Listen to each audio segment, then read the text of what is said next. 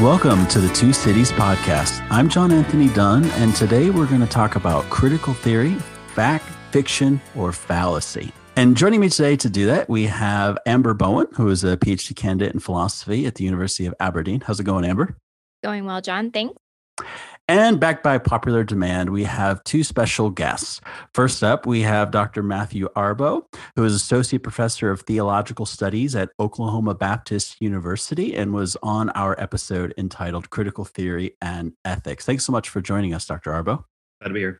And we also have Dr. Scott Coley, who's a lecturer of philosophy at Mount St. Mary's University and the director of the Global Encounters program. And he was on our episode entitled Understanding Critical Theory. Thanks for joining us, Dr. Coley.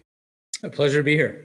So on the day of recording, this is Epiphany, January 6th. And of course, earlier today, there were a number of rioters who stormed the Capitol while Congress was meeting to certify the Electoral College votes. It has been a sickening day for many of us. And I think as we have this conversation, it's important to name the day in which we are discussing this and to think about what we all observed, especially the very blatant example of white privilege. It's impossible not to draw a contrast between like Black Lives Matter protests outside of DC offices and institutions and sort of militarized, highly armed police, armed stadially up the staircases, definite shows of force, definite display of detrimental power, and no such policing was on display today, even though protests had been going on for several hours, if not days. And then there was no immediate interventions once individuals who were not supposed to be in the Capitol did occupy the Capitol and some of its inner recesses. And it's just baffling that anything like this could happen, particularly since 9/11 and the Patriot Act and the establishment of Homeland Security. I mean, it's unthinkable that Congress could be occupied essentially by protesters, and that there wasn't any clear. I didn't see many arrests, if any, even though there was bloodshed. And this, as others have remarked, it's unthinkable that this would have occurred in a Black Lives Matter protest. Not only would they not have gotten to the door, but there would have been mass arrests. But that's not what happened today. And it's really difficult to draw any other conclusion than that these were not minority citizens assembled en masse in front of Congress. I think that justice is an important feature of the law that Paul says is written on the heart of every person, whether they know God or not. And so I think when injustice occurs, people outside the church are going to protest that injustice. When the church, and in this case, I think we're describing the conservative white evangelical church, utterly fails to speak to injustice that violates that law that's written on every human heart, what you will have is people outside the church drawing attention to it. And this example where we've got the contrast, right, between how white citizens are treated, many of them bearing arms, I believe, versus how African-American citizens are treated is morally outrageous. And what we see is an attempt based on general revelation to uncover and call out injustice.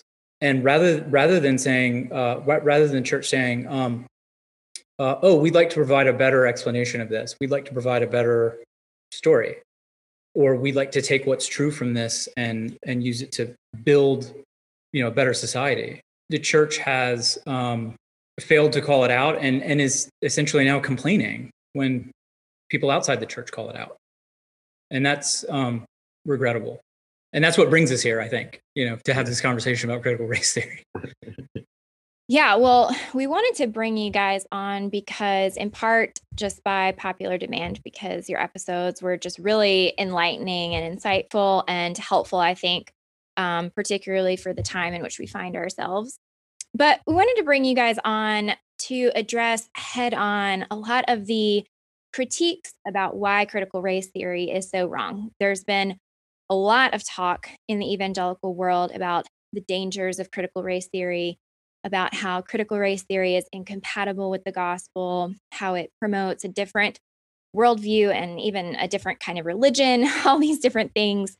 And we've seen some big statements made from big leaders and things like that. And a lot of the talking points can be very similar to one another. So we've compiled a list of the basic ones, and we want to play a game. We're going to try to make this fun.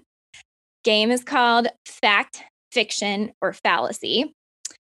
And so what we're going to do is throw out, John and I are going to take turns throwing out these different objections that we hear to critical race theory. Again, these objections don't necessarily come as quotes from one particular person. Usually they're just kind of what is generally objected to. And then would love to hear you guys tell us, is this fact? Is this fiction? Is this fallacy? Is it a mixture of all three or two of the three? And just get your thoughts on how to address these things in a productive way and to think about things in the light of scripture as well. So I'm going to go ahead and start with the first one. It's commonly said that critical race theory comes from an ideology that denies the possibility of objective and universal truth claims. So they typically, the accusation is that critical race theory embraces what's called standpoint epistemology, which claims that members of oppressed groups have special access to truth because of their lived experience of oppression. And the stance is presumed to be particularly dangerous because it undermines the function of Scripture as the final arbiter of truth. So this is really an epistemological question here. Fact, fiction, fallacy. I would say it's a casserole of all three. So I have 3 points here. The first point is sort of general point about the nature of this and some of the other sort of objections, right? So one thing that complicates these discussions is that there are people involved in the conversation whose only interests in the discipline, and this happens with a variety of disciplines, could be critical theory, anthropology, sociology, what have you. In this case, it's critical race theory, right? Their only interest is to discredit it, right? So they find some truly exotic claims and say, see, this is what critical race theory says. When in reality, perhaps only a small subset of critical race theorists endorse the claim in question. And it isn't really integral to the approach. So that's a fine strategy if your goal is to wage a public relations campaign. But it's a really terrible strategy for understanding something, right? Okay, so that's the first sort of general point. Second point. There may be some critical race theorists who deny objective truth, but that's not what standpoint epistemology is. And it's certainly not a core tenet of critical race theory in general. It's really just an unhelpful caricature. So although there might be some quote somewhere from some critical race theorist that posits some version of what philosophers would call metaphysical anti-realism, right? There's no objective reality. That's not the point, right? The point is that standpoint epistemology in general is grounded in the rather uncontroversial notion that perception of reality is mediated by perspective, which includes things like experience, background assumptions, values, etc. So standpoint epistemology holds that a diversity of perspective tends to disclose problematic background assumptions, bringing us closer to objective truth, which exists, right? Especially in the context of truth claims about social relations. Okay, final point. The notion that critical race theory threatens the authority of Scripture by doubting the possibility of objective truth, of course, depends on this bogus supposition that standpoint epistemology denies the possibility of objective truth. So once we dismiss that caricature, there's no reason at all to think that standpoint epistemology undermines the authority of Scripture, at least not for the reason given. So there are different perspectives on truth in general, and there are different perspectives on the truth contained in Scripture. Of course, this doesn't mean that all perspectives are equally valid. Some might be totally inadmissible, right? But Scripture has layers of meaning, and it admits of a range of legitimate interpretations. This should all be totally uncontroversial. Yeah, I agree. Sorry, I agree with all that. I think the only thing I just add that I take it that anybody who really and sincerely endorses CRT, that this is what most defines them, make claims that they think other people might believe. Like they write books and hope that other people read those books and find something persuasive. I mean, they're doing something on the fundamental assumption that something they're saying is true, right, or more true than it is false. Okay, so that's one thing to add, and then the other is that I mean, of course, as Scott was mentioning, it's the case that someone who has a unique past and background and daily experience may have something to offer that a person whose background is quite different and whose daily experience is quite different that they do not. Which is just to say that we have different kinds of lives. That kind of claim is not a rejection of the fact that what is true is true. It just means that people have different experiences, and in light of that experience, can say things a little bit differently than other people. But everything, I agree absolutely with everything Scott said. This sort of it puts me in mind of one of the things that enticed me to the study of philosophy, which was growing up in church and hearing like preachers say, these postmodernists, they deny there's objective truth. Well, that's a truth claim. Mm-hmm. And I just remember thinking, like, it sounds like you're making it sound like those people are really dumb. It can't possibly be the case that they're that dumb. Yeah. And of course they're not. Yeah. And then you start studying philosophy and you learn that almost nobody's relativist. It's like no. The worst thing you can be is absolutely ridiculous. Yeah. No, it's like if a consequence of your position is relativism, then you lose. Yeah. Yeah, I think a big problem here is the idea of the notion of truth in general, that, or at least epistemically, we think that either you arrive at truth and the objectivity of truth by having this God's eye view of reality. So it stands over and above human experience, and it kind of looks down upon the system of truth as a whole. Or if you can't assume that position, it's just bust. Like truth is totally subjective and there's nothing actually objective about it whatsoever. Whereas even what we see in Scripture, with the point of having different genres, different perspectives, different people, different authors writing, and they're all looking at it from the reality of their lived experience, which doesn't preclude them from truth, but actually is what truth discloses itself via the human experience. I mean, that's the point of the incarnation, right? That truth comes to us embodied as a person situated in space and time and discloses itself to us. And so why we think we have to reverse that in order to make some sort of claim of objectivity. So whereas I think a lot of times people make this an issue of a war for objective truth, that's not actually what's going on here. It's really just a question of, do you think that you're getting at objective truth by claiming to assume some sort of God's eye perspective over reality? And that's actually really, really problematic if so. And in many ways, it's hard to reconcile that with the way Scripture presents truth to us, and also the way that we live out truth as members of the body of Christ, with diverse people coming together. So I think that's super helpful, what you guys have both outlined there. And also, Scott, you kind of mentioned this too. Critical race theory, it's really all about uncovering truth. They're all about disclosing and ferreting out and unearthing what lies hidden beneath the surface. They're not trying to make the claim that this stuff is just made up. They're actually passionately arguing that this is the reality of things that is being finally disclosed. This is not an issue of a denial of objective truth or an embracing of relativism. Indeed. Yeah. All right. So fact, fiction, or fallacy. Critical race theory reduces everyone to oppressor and oppressed on the basis of race, and locates oppressive and destructive motives in one race of people as opposed to the whole of humanity.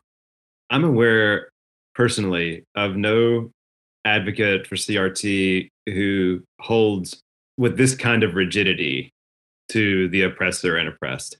There could be, and I don't know, like Scott said, there are some more exotic views. And when you think you found an exotic view, chances are there's probably, a more exotic view out there, bordering on the risque. But this is not, I don't take it that individuals who or scholars that are interested in working on or within critical theory, or in this case, critical race theory, want to hold to these sorts of absolute rigid categories. And in part because they start to break down once you actually examine human life. If you want to take one particular category of oppression, say on the basis of race, well, it happens that we're also other kinds of beings. We also have other sorts of roles. And a person could be African American, for example, and run a company. And in which case the power relations that they have throughout their day is much more complicated. So that's just one obvious example, which makes the more rigid way of deploying that categorization a little unwieldy and really just not very useful. But that's my sense, that it doesn't really have to be so firm and rigid. Okay. Well, so I think it's the concern. I mean, you might sort of reasoning by analogy, right? You might sort of go sit in on an accounting class and say, well, gee, all these people want to talk about is like numbers and accounting, right? I mean, one of the sort of central concerns of critical race theory, yes, is this oppressor-oppressed relationship. But let's stipulate, for the sake of discussion, that indeed critical race theory does hold that everything can be viewed in terms of these oppressor-oppressed relationships that fall along racial lines. And let's stipulate further, just for the sake of discussion, that we're just interested in figuring out what we can learn from this sort of method of analysis. That might be true, right? So that I think might engender this sort of more charitable gloss, which may or may not describe how critical race theorists actually view their own work. But this oppressor-oppressed view of things, we might think of it as a heuristic, right? Which is a mental model that enables a theorist to follow a line of reasoning without having to account for every complication or exception, as Matthews, rightly points out, that comes up in the ordinary course of human affairs, right? So, for example, economists reduce everyone to rational satisficers, right? A lot of present-day economists, in order to build their economic model. No actual human is a rational satisficer. Does that mean that all observations of economics are illegitimate or useless? Of course not. What it means is that we can't uncritically accept the deliverances of economic theory as a map of the actual world. No one suggests we shouldn't study economics, right? Neuroscientists reduce consciousness to neurons and chemicals. Engineers and architects make believe that there are parallel lines. I could go on, right? And that's right. And the bit about motives, that was the second part of the question too. And I don't think that critical theorists I don't think they're that fascinated with what motivates people to do X, Y, or Z. I think they're more interested in making plain the sort of material factors that are part of a phenomenon. And then in laying those bare, you can speculate as to the possible motives. But it's not like, I don't get the impression that critical theorists, if you go like the Horkheimer or Adorno, they're not wondering why everybody's doing what they're doing. They're much more interested in doing something else. And then if you see what this thing is that they're doing, they're pointing out, well, then maybe you can reach a judgment about possible motives. But it's not fundamentally what critical theory is interested in. Yeah, and I think as both of you guys said, there are fringe people, there are more of the exotic voices out there that are doing things. I mean, for sure, as evangelical Christians, we certainly don't want the most exotic representation of our group to be the one that is what everybody caricatures us as. But in addition, it just goes to show, as Scott was saying, that critical theory is a method of analysis And it's one tool among many. It obviously, like with any tool, it becomes problematic if you reduce everything to that one thing, then you can't do anything else. But if you throw out that tool as being inherently evil or inherently wrong, that's problematic, because we seem to know how to recognize ways of using other tools without reducing everything to them. Being able to have a wide variety of tools that we use to analyze things in different ways. And I think that speaks to the way in which how this conversation has played out, particularly in the SBC, and I guess I'm given to understand in other corners of sort of conservative white evangelicalism, is that the worries, the hand wringing over critical race theory is sort of inexplicable, unless, and on further investigation, this does in fact seem to be the case, right? Unless critical race theory is sort of a proxy for all discussion about race and systemic injustice, particularly around race, that all such discussion that poses a threat to the established order. And so you take some of the more sort of abrasive or extreme claims or rhetoric of some critical race theorists, and you say, well, look, see, people who talk about systemic injustice, they think all white people are evil. I mean, incidentally, Christianity posits that all people in general are simple, but yeah, I mean, and so I think a lot of the conversation sort of serves as a distraction from substantive issues that really you just need to study history and ask some questions about what people deserve and what we owe to each other. And I'm afraid that a lot of the folks on the sort of anti-critical race theory, but really anti-discussion of systemic justice side of this equation, what they are resisting is the objective moral truth that there are things that people deserve and there are things that we owe to each other. And there's no getting around that. And if the church doesn't take a position on it, then what's going to be left is folks working with general revelation. And shame on the church if all the church can do is just complain when it's completely abdicated. So this leads me to our next objection in our game of fact, fiction, or fallacy. This is a really common one. We hear thrown out a lot that critical race theory is incompatible with the gospel. So it's incompatible with a Christian worldview. And typically what's meant by that is that critical race theory makes transcendent, it's a comprehensive ideology that makes transcendent truth claims about creation, humanity, and the social order that stand in diametric opposition to the gospel. What do you think? Mostly false. So I was thinking about this a bit, a related point a bit today, as I was trying to think about something we discussed previously, which is how 2020 became the year of the pandemic and CRT, among other things. And it got me thinking, and how, I tried to narrate to myself how I saw this happening and how CRT became what it did. And Scott's mentioned a couple of things already that sort of, I think, bring that what's going on to light.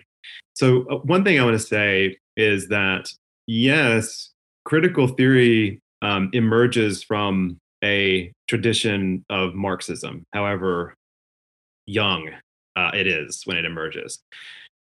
But Marxism isn't the only ideology to interrogate the material conditions of human life. Okay, so that needs saying. I mean, you can read just an obvious example. Read Machiavelli's The Prince, right? Or something else in the Renaissance. There are heaps of texts and schools of thought that interrogate the material conditions of human life. Marx is not original. There's plenty of originality in Marx. He's not original in that. Okay. What is original and why Marx is often identified as sort of the source for this sort of approach is that Marx is the first to systematize within the conditions of modern industrialization the kinds of material conditions that he has concerns about. So what emerges in the 20th century with particularly these continental thinkers is they latch onto the method. There's problems in Marx, particularly something we discussed in previous episodes about the sort of more constructive theory that ended up being disastrous. But what they latch onto is this method for interrogating material conditions. Yes, Marx gave them certain tools and principles and arguments that arm them for that sort of critical inquiry. But what I think has happened is that in just sort of linking the critical theorists to Marxism, it's allowed for something like what Scott suggests, which is that it's immediately dismissible. Once you affix Marxism to something, plainly that's false. Plainly, it's a antithetical ideology, antithetical to the gospel in this case. And I'm not saying all this to defend Marx. I have absolutely no interest in defending Karl Marx on this podcast or anybody's podcast. So I'm not. But what Marx does, though, for those who read him, and I think that's a rarity in itself. But for those who read him, they find that he is perceptive about how human life, particularly commercial life, functions. Even if you disagree with some of the arguments, fine. Disagree plenty with Marx, right? Disagree all you want. You can disagree with the vast majority of it. Great. But you just can't say that he's not perceptive to certain conditions as he sees them. All right. And you can't say that other critical theorists are not perceptive of material conditions. Right. Just as an example, all right, even though he doesn't specifically call himself that, Foucault's Discipline and Punish is a perceptive book about criminal justice. Okay. You can disagree with major theses. You cannot disagree that it's not perceptive to what, at the time was, it's a highly original book at the time.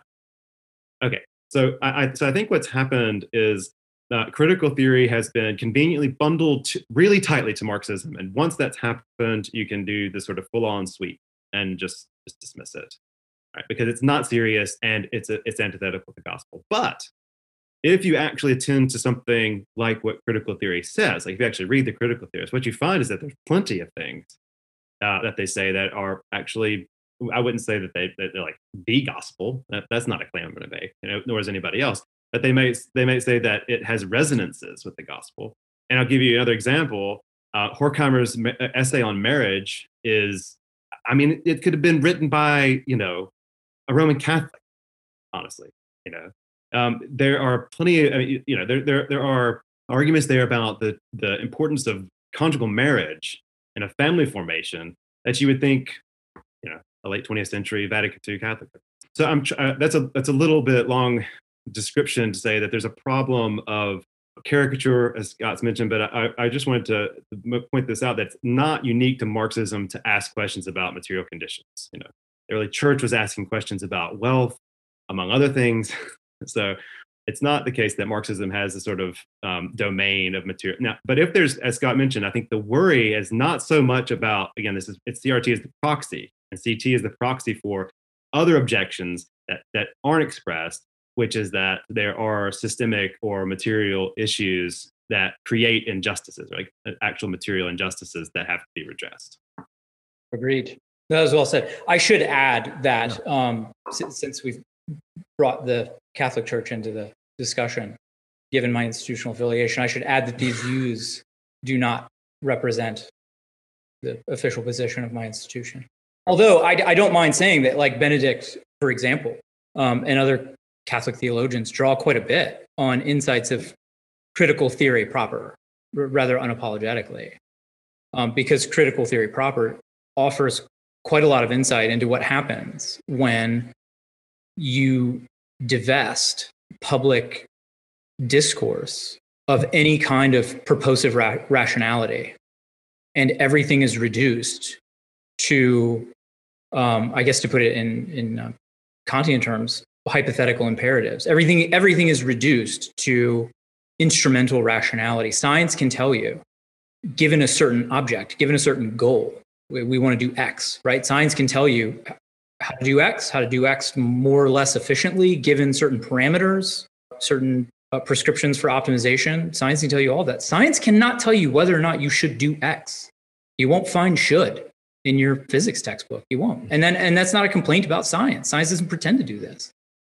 Yeah, I mean, one of the many sort of confusions around this whole discussion is the notion that everything that goes on in, say, critical theory proper, for example, which there's not much distinction made between critical theory and critical race theory, which has always been an irritant to me. But in any case, critical theory proper actually has quite a lot to offer in the way of dismantling modernity's really sort of invasion of how we perceive the world.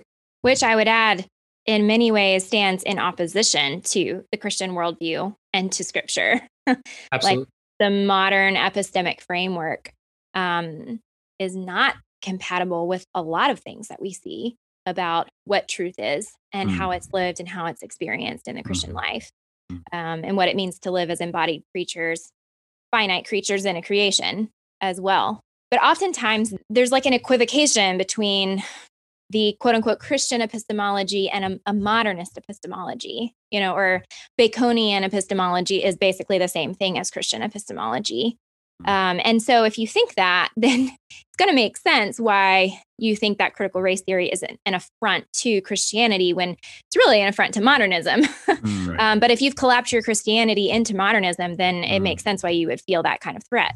Because they've embraced this idea that empirical verifiability is the arbiter of objective. So if you sort of question whether, I don't know how far in the sort of objections get, right? Like if you sort of say, well, maybe there's truth that isn't empirically verifiable. I think maybe what some sort of fundamentalist types hear you saying is that, like, I don't know. I mean, it gets translated somehow as like there's no objective truth? I don't know.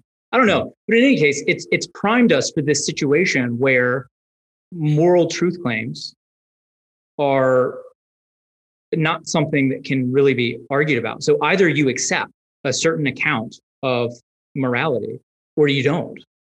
And there's no argument to be made about it. And if you sort of question the people in authority, then you're rejecting objective moral truth. It's really, frankly, bizarre. It's like a mix between Kantianism plus a heavy dose of Nietzsche mixed together. It's very odd. Well, what it is precisely the situation that postmodernists describe. Yep, that's right. And postmodernism is mistaken for this kind of prescriptive project. And in fact, one of critical theories, or I should say critical theorists like Habermas, right? One of their critiques of postmodernism, in the fashion of like Derrida, is that there's no normative project attached to it, right? And I think the account of postmodernism you get, say, in evangelical circles is that, they're saying like there's no truth and this is, you should just basically be a nihilist. No. The point is precisely that postmodernism is a descriptive project. And postmodernism offers a description of where you end up if you embrace modernism in the way that many evangelicals have, right? Many people now living have. I'm not a sociologist. I can't say what percentage exactly, but I will say that the situation where there's evidently, alternative facts, like this sort of thing. Yeah. I mean, this is precisely what the postmodernists said would happen. And you've got all these people who railed against postmodernism who are now living it out. Right. That's right. That's exactly right. The ironies are so thick, it's hard to even parse them out anymore. Yeah. And that the answer would be for us to kind of hang us. I think we talked about this before, get a better hook to hang us on top of the cliff of modernism so that maybe we won't fall down it into its logical conclusion of postmodernism.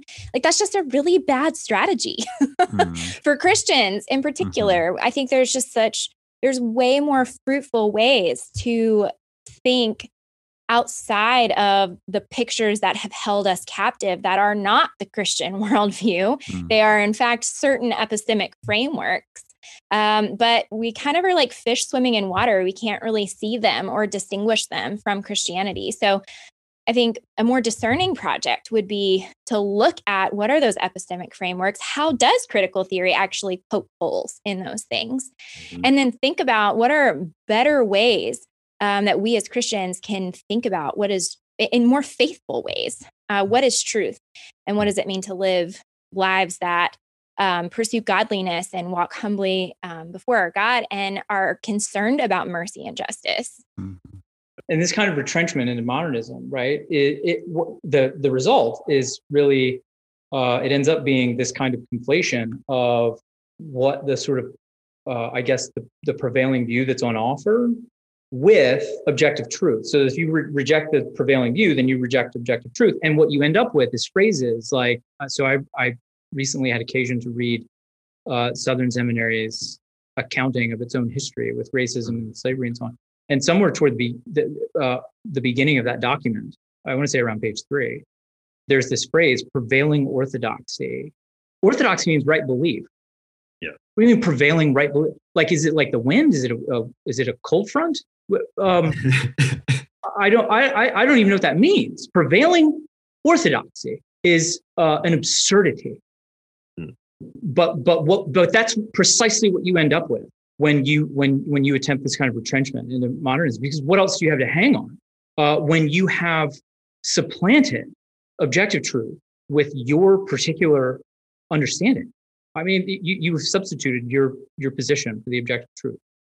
Well, it's power dynamics, which is also why critical race theory is a serious threat to that, because it lays bare power dynamics. So Right. Makes sense why it would be quite threatening.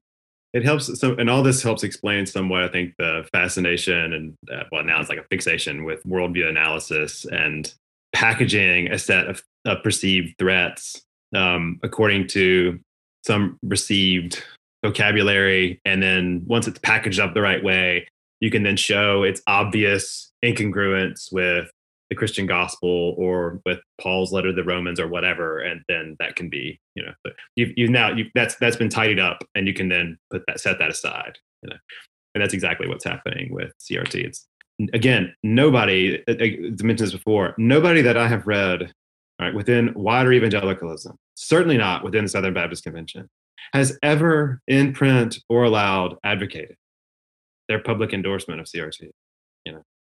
So it just lays the question, like, well, I mean, what's provoked all this, And it's the spectacle of protest. Protests have their own inner logic that are often very complicated.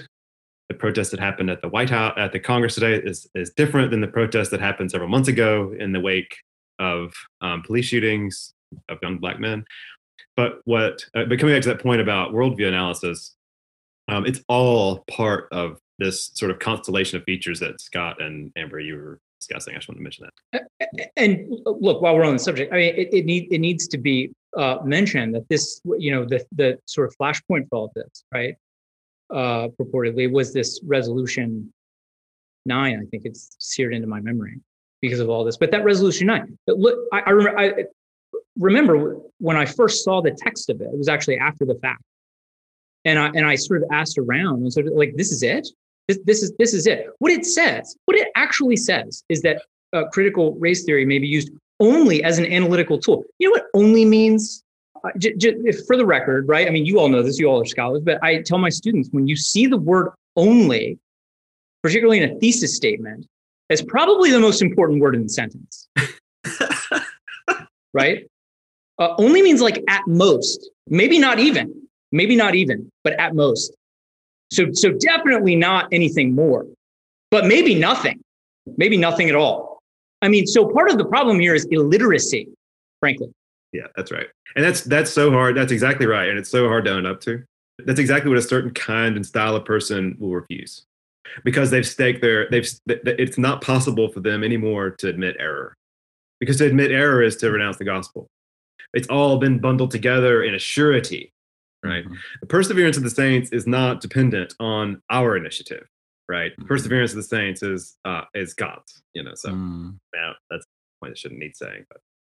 Some of the hermeneutical issue that Scott brought up here is, I keep thinking the hermeneutics of paranoia.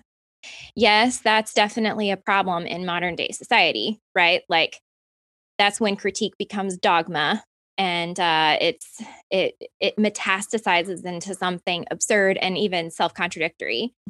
I keep thinking, the place that I learned the hermeneutics of paranoia actually was worldview weekends or summer camps on the Christian apologetics or whatever, and there's this idea of being critical thinking, meaning to actually do exactly what the hermeneutics of suspicion does, and peel back the layers and snoop out the heresy and try to find it however you can.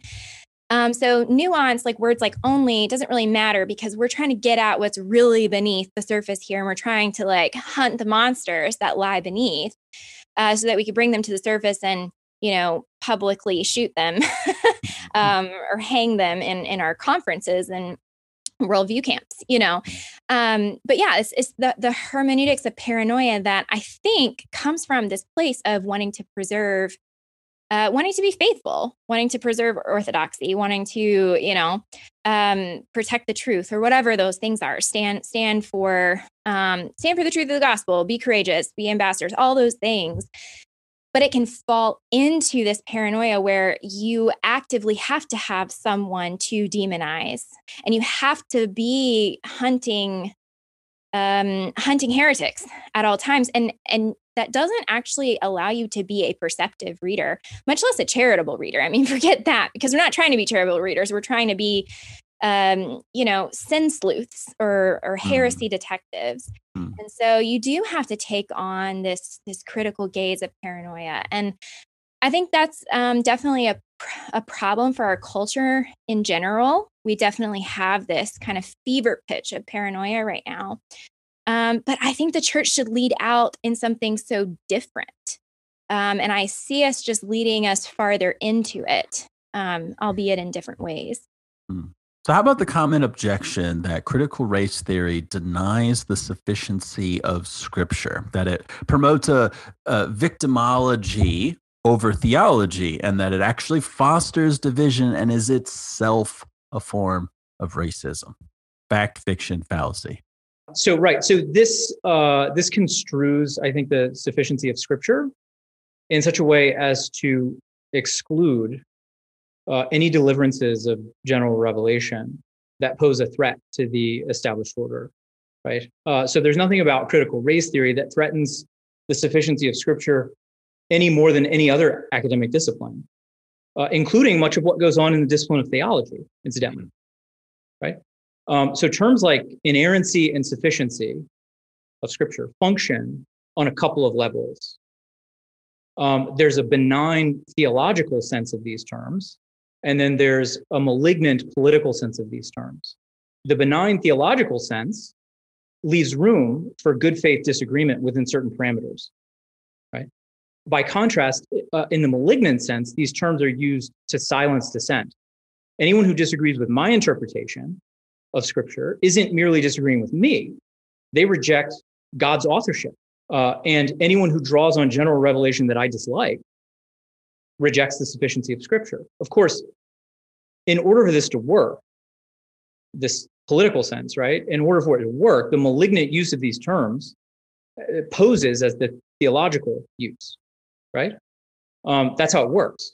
But there's a tell, right? When these terms are used in their political sense rather than their theological sense, the line between what is and what isn't consistent with Scripture's inerrancy and sufficiency is totally arbitrary, theologically and philosophically, right? So no set of theological or philosophical principles would allow you to successfully predict or retrodict or sort what's permissible from what's not. So one day you're denouncing the atheistic presuppositions of critical race theory, and the next day you're inviting an atheist onto your podcast to explain why Christians need to reject critical race theory due to its atheistic presuppositions. And incidentally, that atheist is an expert neither in critical race theory nor in theology. You use a term like theological liberal to dismiss believers who see God's blessed rage for justice in the words of the prophets. But then you shrug at patriarchists who manipulate the doctrine of the Trinity in frankly bizarre and just clumsy ways. The distinction between what's allowed and what isn't, it always falls in such a way as to allow whatever aligns with your cultural and political agenda, no matter how heterodox, and it disallows whatever doesn't line up with your agenda, no matter how clearly based in Scripture. And the common denominator is the extra biblical agenda, right? Inerrancy and sufficiency are just political weapons masquerading as theological principles.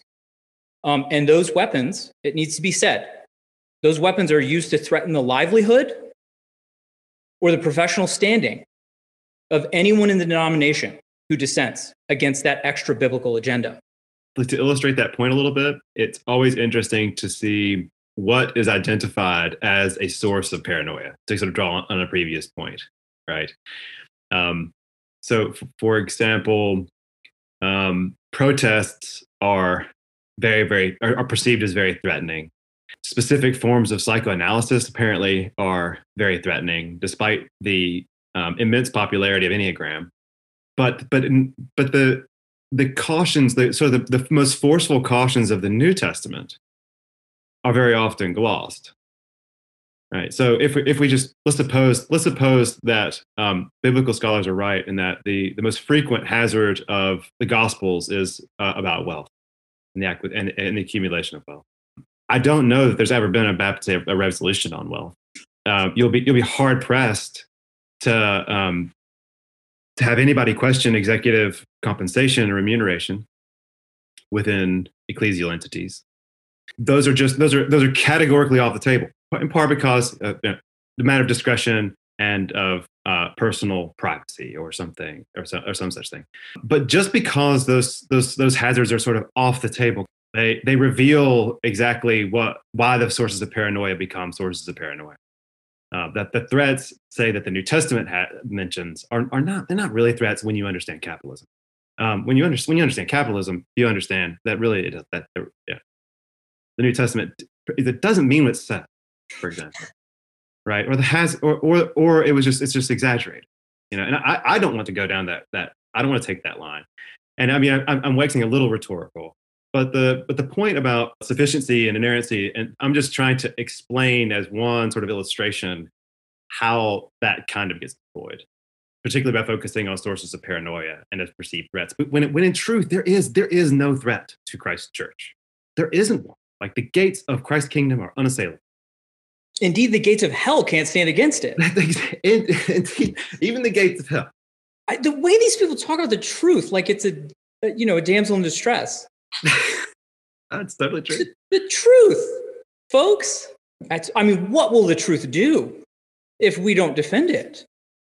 It's universal and objective, but it just has a hard time standing on its own 2 feet. Yeah, totally. Indeed. If we can't tweet or blog all day, it's in deep trouble. That idea, though, of the truth as this vulnerable thing that needs to be defended fits so well into Kristen Koeb's Dumay's book, Jesus and John Wayne, and this kind of cowboy mentality that we have. It is part of our religious heritage in evangelicalism, actually, that we're a bunch of cowboys who need to defend the truth. Yep. And it must be said, in keeping that, so that book I found to be excellent. But I found myself thinking in the course of the illustration she lays out and the things she's quoting, where, say, leading your family through the world in this secular culture is like leading a platoon through Vietnam. Indeed, it is not. It is nothing like that. It must be said. All right. So our next common objection for fact, fiction, or fallacy is that in Christianity, our identity is primarily defined in terms of our vertical relationship to God, not primarily in terms of horizontal power dynamics between groups of people.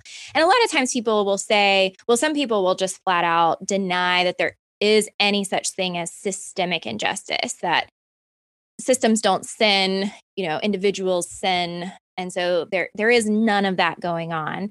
And then other times people take a softer approach and say, well, yeah, there's probably some systemic injustice, but really we need to just be focusing on individual discipleship, or it really focusing on trying to correct actual systemic injustice is not something that Christians should focus on for these reasons. What do you guys think?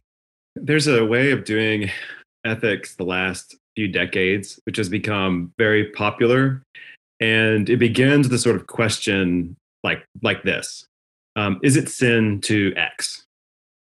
And when you pose that question, I mean, you can insert anything into the blank. Is it sin to gamble? Is it sin? You can put in anything, right? That you can substitute the variable, and that is only going to be very limited in its instructiveness.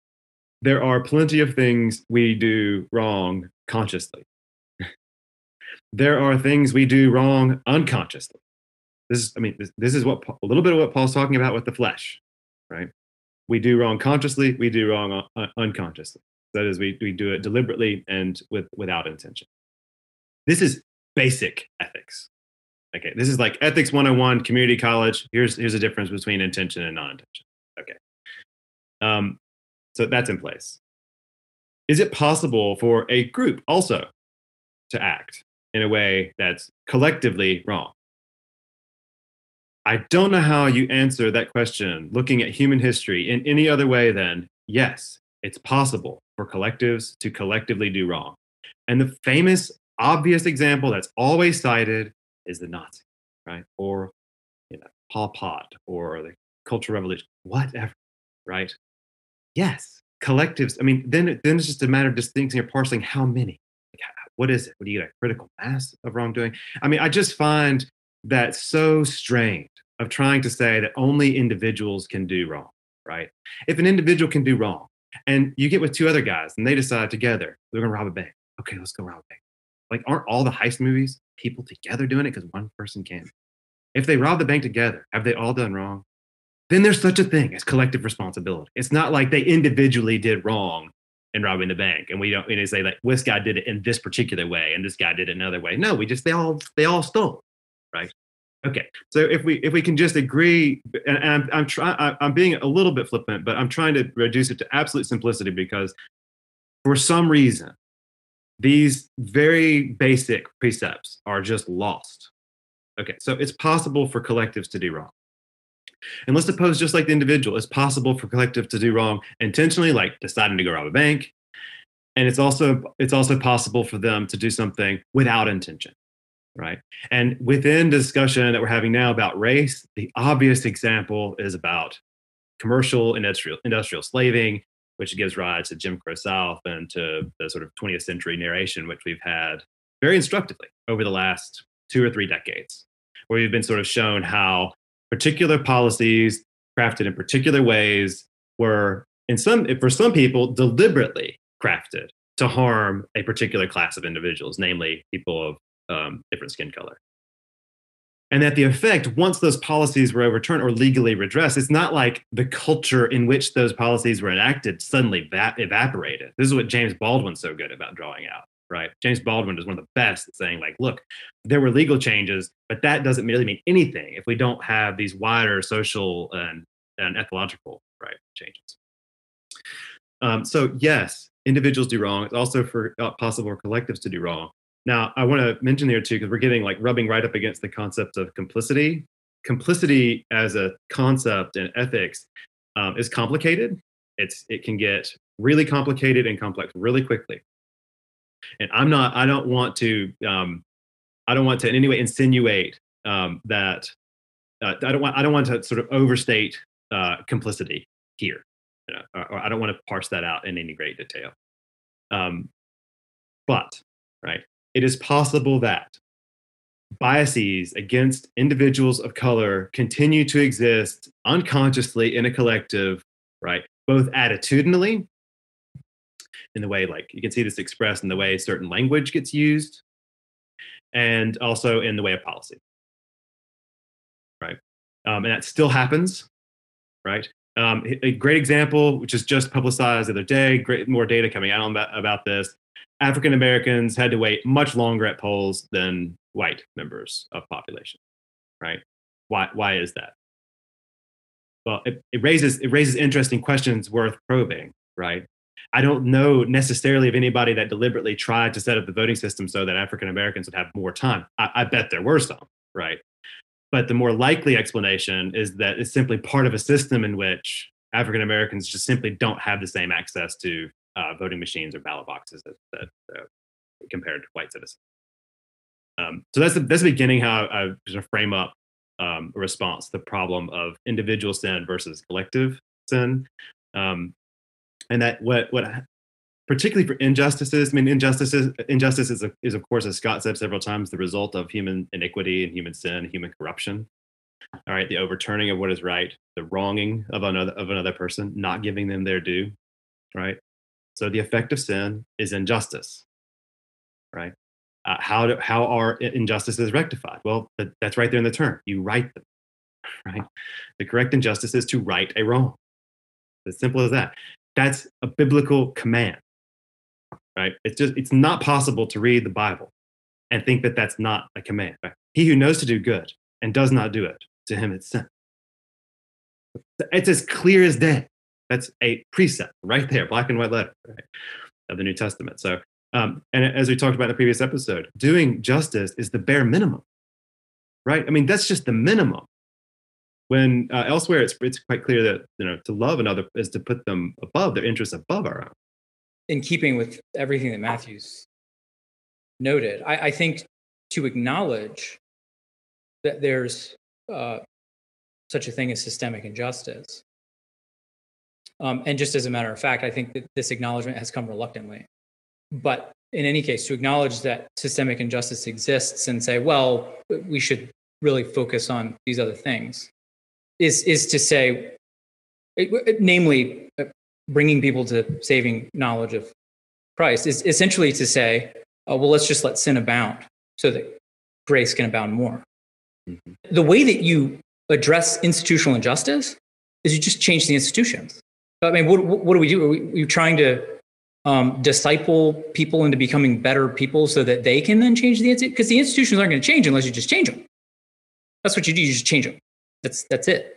To further elaborate on what Matthew points out, I think some folks in white evangelicalism are fond of talking about natural and logical consequences of our actions.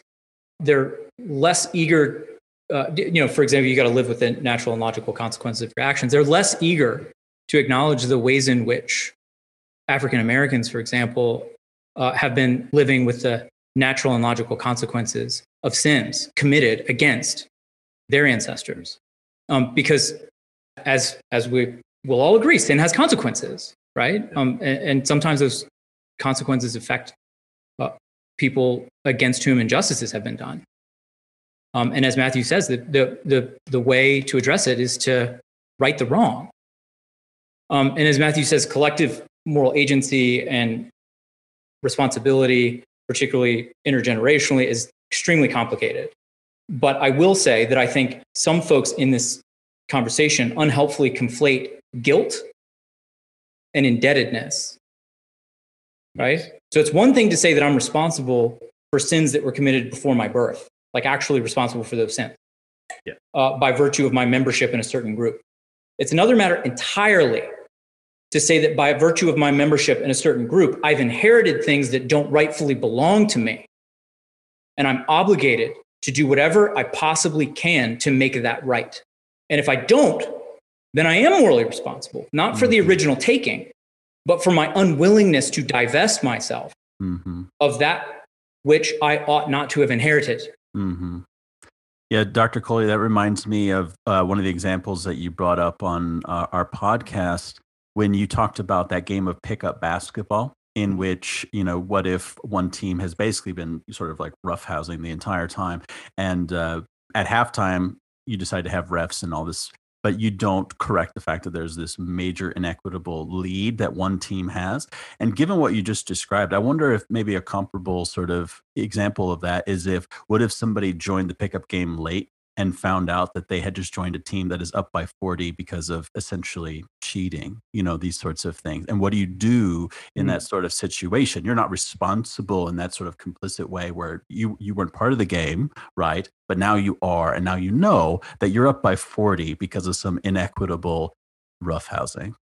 You're totally right to point to that sort of wrinkle, right? And I think that's helpful up to a point. But of course, when it comes to how to right these wrongs in a sort of modern liberal democracy with really complicated economic factors, it's not as simple as a simple transfer of wealth from like who got the stuff to who it was taken from, naturally, right? But I noticed that complications around how restitution ought to be made, that's another area where people say, well, I mean, who can figure it out? I mean, is it complicated? Of course, but I mean, we put a guy on the moon. Yeah. You know, and the fact that it's complicated is not a reason to not even make an effort.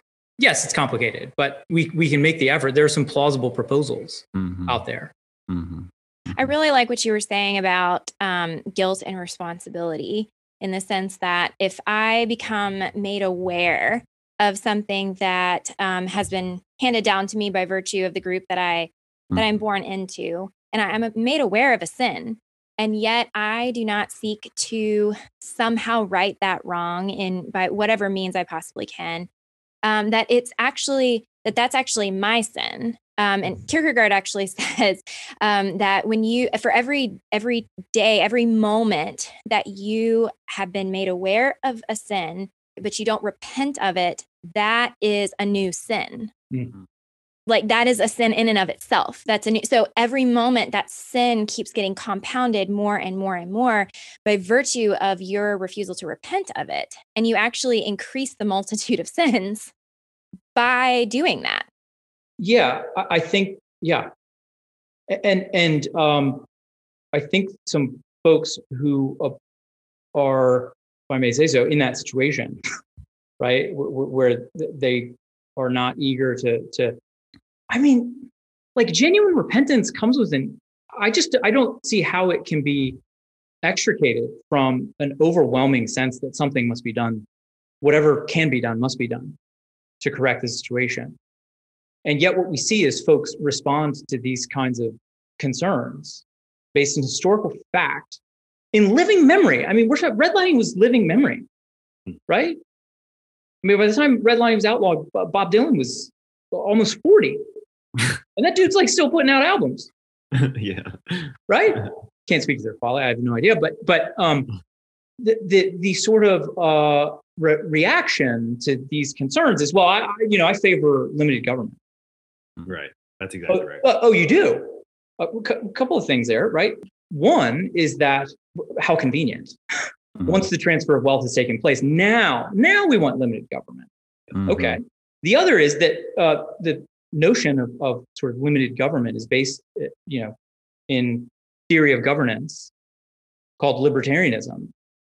And on the libertarian view, the principal function of governance, at least in the domestic context, is to secure property.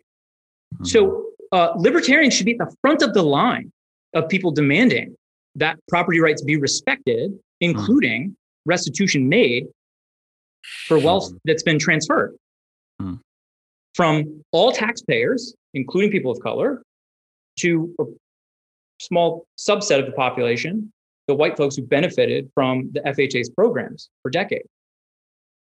And on that basis, we're able to accrue home equity, which is the way that people transfer wealth from one generation to the next in the United States. That's it. I don't care what Dave Ramsey says. Yeah, and it's so common to sort of write libertarianism right on to Romans 13. I see it all the time. Paul was a libertarian, essentially. Never mind the actual political principles and theological principles being deployed in Romans 13 as the discourse of continuity with Romans 12, right? Which needs saying. And I'll say, drawing the point together too with issues about race and guilt, kind of tying off a point I mentioned earlier. Often what I hear folks say in response to a claim that there's such a thing as systemic racism is that they're not racist.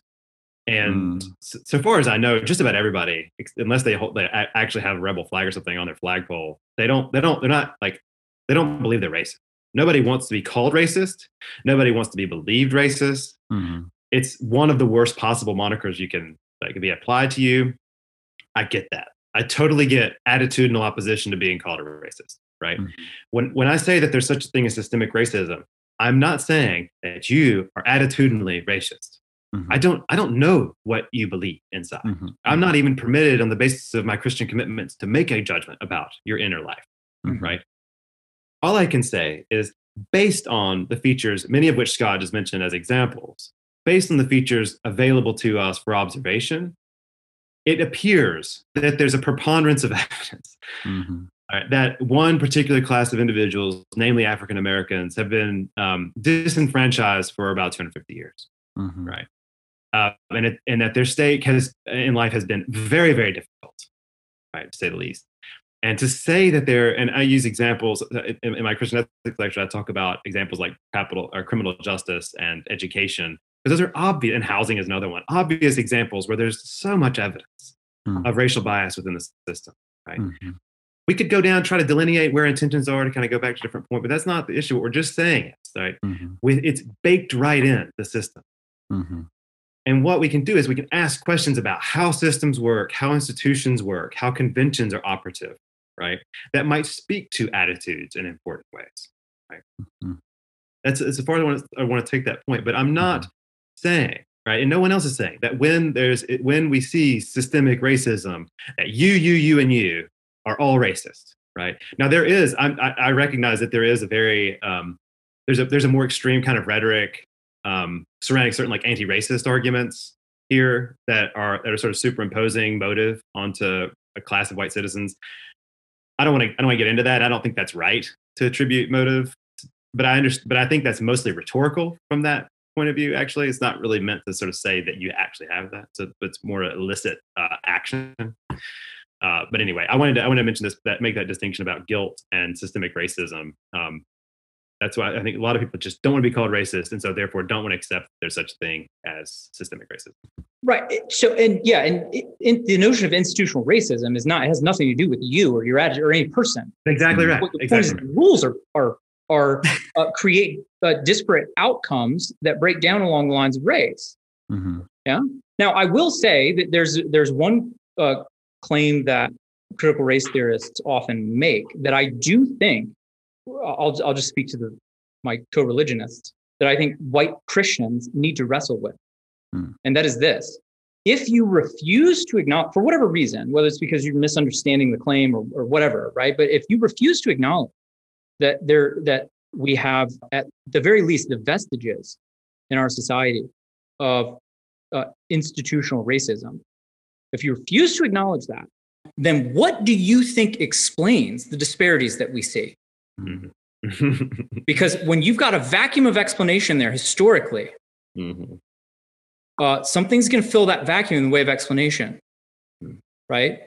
Why do you think that the median white family has $134,000 in wealth and the median black family has $11,000 in wealth? Why do you think that's the case? If you don't think there's any institutional racism, how do you explain that? I mean, what I've heard commonly is just an appeal to merit and hard work and industriousness and all those sorts of things, like a meritocracy kind of thing. And so what has entered the explanatory vacuum there is racism. Yep, that's right. Yep, that's exactly right. It has to be called what it is. So what about this idea that really if a Christian were to embrace critical race theory, that it's just a slippery slope, and that inevitably if you move towards the paradigm of critical theory as a solution to racism or sexism, that you're inevitably going to sort of ditch a biblical understanding of gender identity, gender roles, sexual orientation, etc. Fact, fiction, or fallacy on this idea of this inevitable slippery slope? Couple points briefly. I don't know of so there's one thing about sort of solutions, and then another point about this slippery slope, right? That gets into this kind of worldview stuff. So first point about critical theories or critical race theory solutions. I don't know of any Christian, any right-thinking Christian who sees critical race theory as a solution to anything, right? Critical race theory has a diagnostic element and a prescriptive element. It's got a descriptive element and a normative element, right? Christians embrace Christian prescriptions. We might use any number of diagnostic methods, one of which might be critical race theory, perhaps. To this point about the slippery slope and the worldview business. So STEM, right? Science, technology, engineering, medicine is rooted in what's called methodological natural. To take an example, right, is rooted in methodological naturalism, which rejects the possibility of supernatural agency. Should we reject modern medicine, telecommunication, infrastructure? This is a totally bogus objection to anything ever. Setting aside, a political agenda, I don't even understand the complaint. I really don't. The whole this theory is based on suppositions that are at odds with the metaphysical truth claims of Christianity. So what? What's your point? Does it make any true observations? If so, let's acknowledge that. All truth is God's truth. Yeah? Regardless of who discovers it or how. So, nonsense. All right. So one last question for fact, fiction, or fallacy. I see this fairly frequently. People are just like, man, just preach the gospel. Like, forget about all of this stuff. If we just care about introducing people to Jesus, and we're just consistent in preaching, the centrality of the gospel, then we won't get caught up on all these things. And that's where our focus needs to lie. What do you think? All faithful Christians should continue to embody and proclaim the gospel in all that they do. I hope that those who believe and live this gospel will see that there are goods worth doing on behalf of our fellow human beings. That is an obvious message of the New Testament.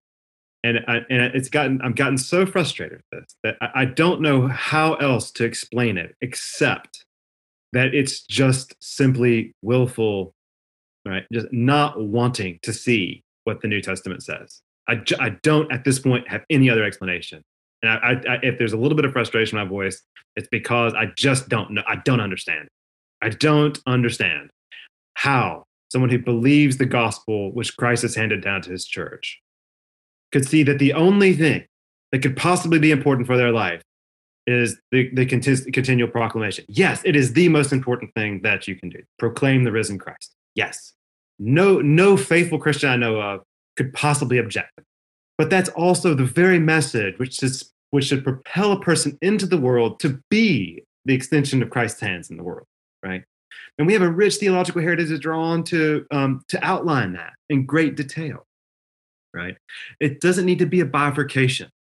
Keep preaching the gospel. But if you're preaching a gospel that doesn't actually get people out into the world to love their fellow human beings, then I don't know what gospel you're preaching. I just don't.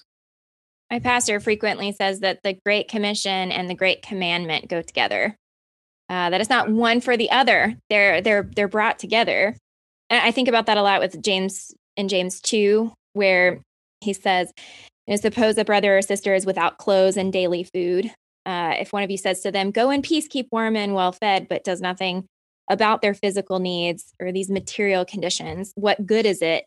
In the same way, faith by itself, if it is not accompanied by action, is dead. So this kind of Gnostic idea of just soul winning is very contrary to even historical Christianity. And you just can't root that in Scripture anywhere. If we can separate informing people of the gospel message from living out the gospel message, and having separated them, the one that takes priority is just the information bit. I marvel at the inefficiency how God has set all of this up, right? I mean, surely God could do some sort of broadcast and just let everyone know, and then we would all just be raptured immediately upon having formed the correct propositional belief. But that isn't how God has done it. So it must be that God is up to something. It must be that this whole framework is wrong, right? That we can separate the two, and the one takes priority. And of course, they know that that's wrong. The people who say this, which is why they always say just preach the gospel right after they've just finished making some political statement. Yeah, it's often a red herring. Nothing to see here. Let's just talk about the gospel in terms of information transfer, which carries with it a conception of truth as cognitive and not transformative. But then you run into trouble when you talk about things like the incarnation and a whole host of other things. And indeed, never mind that no one's interested in hearing what you have to say because of how you live your life. I mean, if the only enticement was to make the gospel attractive, you would think that would be enough. As it happens, it's not. But well, Dr. Arbo and Dr. Coley, this has been wonderful to have you both back on again and to have you on the same pod together. This has been really helpful to think through what critical race theory really is all about, and also to clarify and clear up some misconceptions about it. So really appreciate having both of you on today. Yeah, it was a blast. it was a pleasure. Thank you guys so much.